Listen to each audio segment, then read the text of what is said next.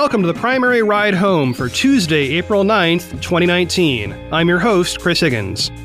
Today, Eric Swalwell gets into the race on Colbert. Mike Gravel enters the race, kinda. Amy Klobuchar rakes in $5 million. 538 analyzes cable TV news so you don't have to watch it. And Biden still leads in early polling. Here's what you missed today from the campaign trail. Last night on The Late Show with Stephen Colbert, Eric Swalwell announced that he is officially running. Now, this trend of announcing on a talk show is not new, and Swalwell is actually the second candidate in this cycle alone to announce on Colbert. Kirsten Gillibrand was first. Now, by my count, this brings the field to 18 major candidates and several hundred minor ones. On Colbert, Swalwell walked on stage to the house band playing the song Santeria by Sublime, which I think we can all agree is objectively the best Sublime song. Swalwell proceeded to take jabs at the current president and banter with Colbert for a while. Then he got to its opening argument. Quote, "I've been in Congress for 6 years. I've defended our country from the Intelligence Committee while democracy's been on the ropes. I started a group of young members of Congress called Future Forum. We've gone all over the country to listen to and stand up for the next generation of Americans. And I see a country in quicksand, unable to solve problems and threats from abroad, unable to make life better for people here at home. Nothing gets done. I've talked to teachers and truckers and, nurses, and they feel like they're just running in place, and it's not adding up to anything. I've talked to people who are just like me, who were the first in their family to go to college. They've got a lot of student debt, can't buy a home, can't start a business. I've talked to kids who sit in their classroom afraid that they'll be the next victim of gun violence, and they see Washington doing nothing about it after the moments of silence. And they see lawmakers who love their guns more than they love our kids. And none of that is going to change until we get a leader who is willing to go big on the issues we take on, be bold in the solutions we offer, and do good in the way that we govern. I'm ready to solve these problems. I'm running for president of the United States." End quote.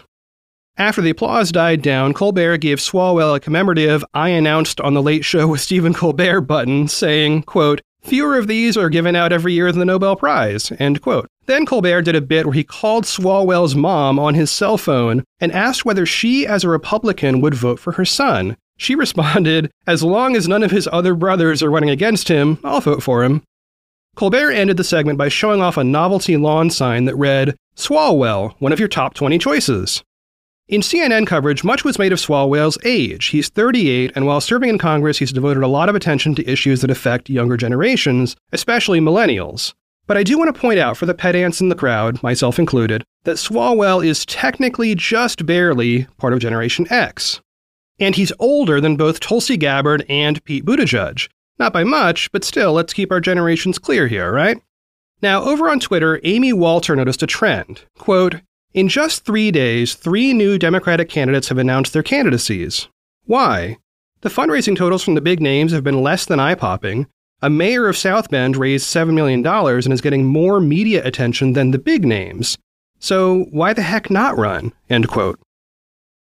In a reply to Walter's tweet, Bradley Baychok suggested that part of the reason for this recent influx is the March 31st donation filing deadline imposed by the Federal Election Commission. More on that later in today's show and next week. Baychok says those candidates are jumping in now in early April because they knew they couldn't raise that much money in the first quarter and would rather gamble on the second quarter and aim for a chance to appear in the debates. Seeming to echo that line of thinking on Twitter, Fred Gutenberg wrote, quote, "Whether or not Swalwell is your first choice, all gun safety supporters should donate at least $1 so you can reach 65,000 supporters and get on the debate stage to support gun violence prevention." End quote. And if you, like me, are not sure who Fred Gutenberg is, he's the father of Jamie Gutenberg, one of the kids murdered in Parkland, Florida. Now, Swalwell is actually holding a town hall event tonight with the Parkland community to highlight gun control. Swalwell is by no means a single-issue candidate, but by starting his week with the Parkland families, he's sending a very strong message. In fact, back in December, he spoke at a Progress Iowa event on the issue. He said, quote, "We should go big and be bold and expect that in our lifetime we can have background checks. We can ban and buy back every single weapon of war. We can fund and study gun violence. We can take care of people with mental illness needs, end quote. And rounding out the Swalwell coverage, let's turn back time once more to December 2018 when Cher, yes, Cher, proposed either a Biden-Harris or a Biden-Swalwell ticket for 2020. Interesting.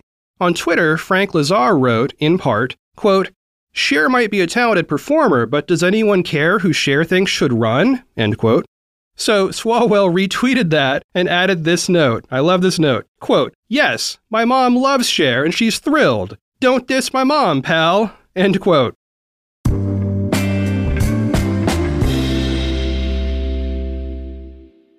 Next up, an actual single-issue candidate who admits he is not in the race to win, but as of yesterday, he is officially in the race. So I feel like I kind of have to cover this. And yeah, technically this means we now have 19 major candidates. We'll talk in future shows about how that counting process works. All right. Mike Gravel, who is now 88 years old, announced his candidacy in a YouTube video that featured archival clips of his long career in public service. Gravel is a former senator from Alaska who retired from politics in 1981 and was recently drafted to run for president this cycle by a group of activists who heard about him on the Chapo Trap House podcast. Anyway, back to that YouTube announcement video. Gravel himself sits in a park through most of it just staring at the camera, only speaking about 3 minutes in after throwing a rock into a pond. He says, quote, it's time to make some waves for change. I'm Mike Gravel and I'm running for president. End quote. Now, if this thing about throwing a rock into a pond after hanging around in a park rings a bell, that may be because Gravel did the same thing in his 2008 presidential announcement video, which is also still on YouTube. There's a link to that and to the new one in the show notes. If you'll recall, that was the video where he just stood there, staring at the camera without speaking, for 1 minute and 10 seconds before turning around, walking down a path, finding a rock, and tossing it in a lake. He then proceeded to walk the rest of the way down the path in real time with no edits. And that was it in 2008. That was the announcement. And he did make his way into the primary debates that year. So this could work. Gravel's announcement yesterday explicitly asks donors to get him in the race for one reason only, to appear in the primary debates. He issued a statement which read, in part, quote, my message centered around an anti-imperialist foreign policy and fundamental political reform is one that no other Democratic candidate is making the centerpiece of their campaign. After the first 2 debates, I will drop out and endorse the most progressive candidate, end quote. Gravel's platform is actually up right now on Google Docs in draft form, and it is 29 pages long, with more being added as I write this.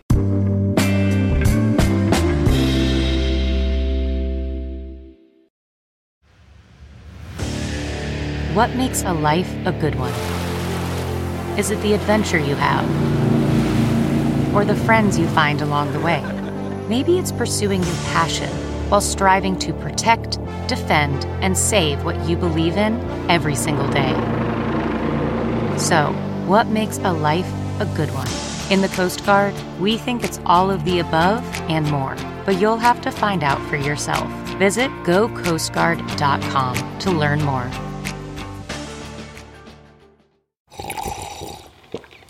That's not just the sound of that first sip of Morning Joe. It's the sound of someone shopping for a car on Carvana from the comfort of home. That's a good blend. It's time to take it easy, like answering some easy questions to get pre-qualified for a car in minutes.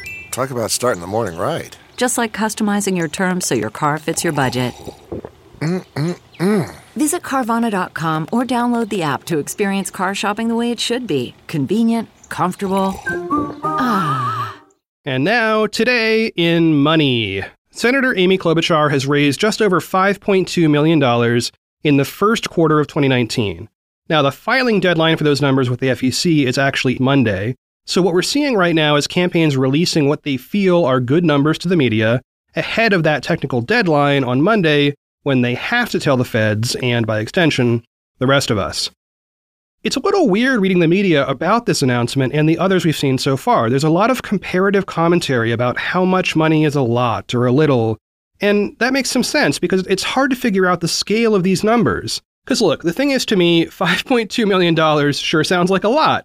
And in fact, according to what we officially know right now at the time I write this, which might change by the time you hear it, this amount of money puts Klobuchar in 4th place in this giant field just in terms of her Q1 donations. So let's review that top 5 real quick. Bernie Sanders is 1st, Kamala Harris is 2nd, Pete Buttigieg is 3rd, and then you've got Amy Klobuchar in 4th, just ahead of Cory Booker, who reportedly has $5 million even. And by the way, Beto O'Rourke probably has a super big number too, north of $9 million, but he hasn't officially told us his total Q1 numbers because he probably wants to own a piece of the news cycle on the day that he does, just like Klobuchar does right now. Now, to add to her $5.2 million raise this year, Klobuchar actually still has money in the bank from her last Senate race in Minnesota. How much? Well, it's actually $3 million. Yeah. So even with the spending she's already done on her presidential campaign, Klobuchar's total cash on hand is around $7 million. CNN reports that only 2 other candidates have discussed their cash on hand, Bernie Sanders with $28 million and Cory Booker with $6.1 million. So again, Klobuchar is just ahead of Booker by this metric. Oh yeah, and before anybody gets too excited about any of these numbers on their own, let's rewind 3 years and remember that Hillary Clinton raised $47.5 million in the equivalent period during the last primary season. So comparing that one number to the many numbers we're seeing right now, Clinton's raise was more than the top 5 candidates combined in the list I read just a moment ago. Of course, when O'Rourke gives us his real numbers and we hear from Warren and so on, that's going to change. But even Sanders, leading the pack right now in fundraising, is way, way behind where Clinton was at the same stage last time around. And the takeaway message here is big field, lots of medium to big players, and it is way too early to count anybody out, except actually Mike Gravel, after the second debate anyway.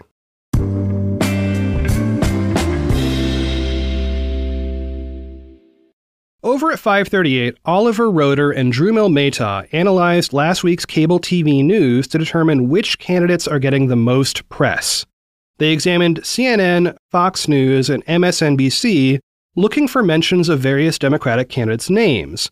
And the result is an interesting infographic. I encourage you to go look at it. There's a link in the show notes. And what they found was in the 7-day period they analyzed, there was a clear trend in who the media was talking about and when. In first place overall, perhaps obviously, was Bernie Sanders with 551 mentions. Incidentally, they are leaving out Biden for now because he technically has not announced. After Bernie Sanders in mentions, there is Beto O'Rourke with 300.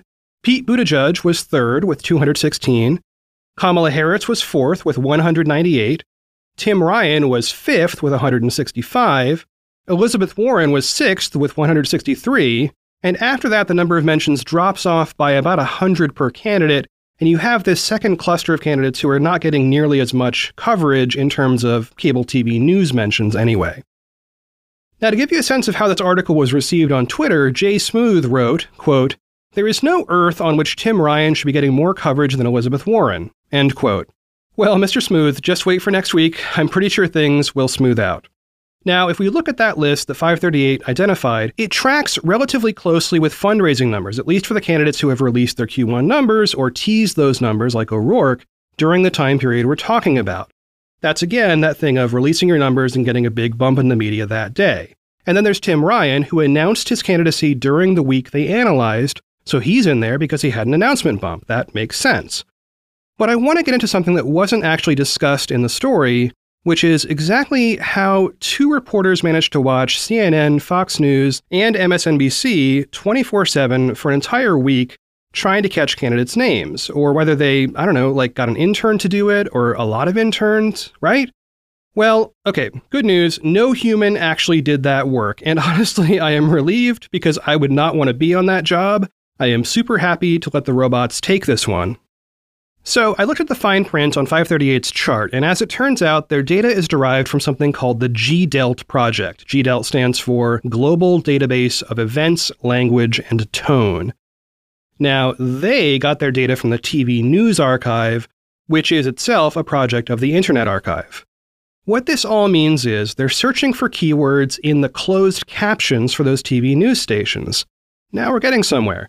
In this case, the procedure was to look for candidates' names within 15-second windows of closed caption text in order to roughly count how many times they were mentioned overall.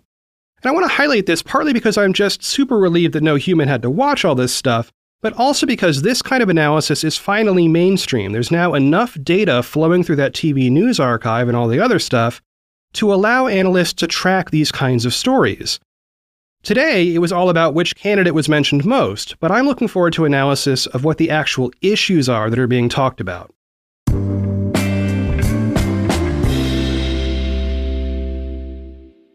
And last up today, we have the first national poll since the most recent spate of allegations against Joe Biden. Remember, Joe Biden is not running, but he's probably going to run, so we're all dealing with that in our own way. The poll is from Morning Consult. It asked voters who say they intend to participate in a Democratic primary or caucus next year who they favor. In the lead, you've got Biden with 32%. Next is Bernie Sanders with 23%. Then you've got Kamala Harris with 9%, Beto O'Rourke with 8%, Elizabeth Warren with 7%, Pete Buttigieg with 5%, and Cory Booker with 4%. Now, the main news that you can pull out of this data is actually the rise of Buttigieg. He was at just 1% in the week ending March 17th, then 2% the next week, and 3% the week after that, and now 5%. Check the link in the show notes for more on the poll itself and some data on Biden's favorability ratings. Spoiler, they're still really good, just not as good as they used to be. That's it for another episode of The Primary Ride Home. I've been your host, Chris Higgins. You can find me on Twitter @ChrisHiggins. I think the news today can be summed up in two ways. First, wow, is it early? It is so early, we are actually talking about polls about people who are not running yet. And despite that, yes, there's enough news every day that we have to pay attention right now. Second, this race is already chaotic, it's all over the place. And those two things together, well, that means there's going to be some turbulence on this flight. So fasten your seatbelts, folks, and I will talk to you tomorrow.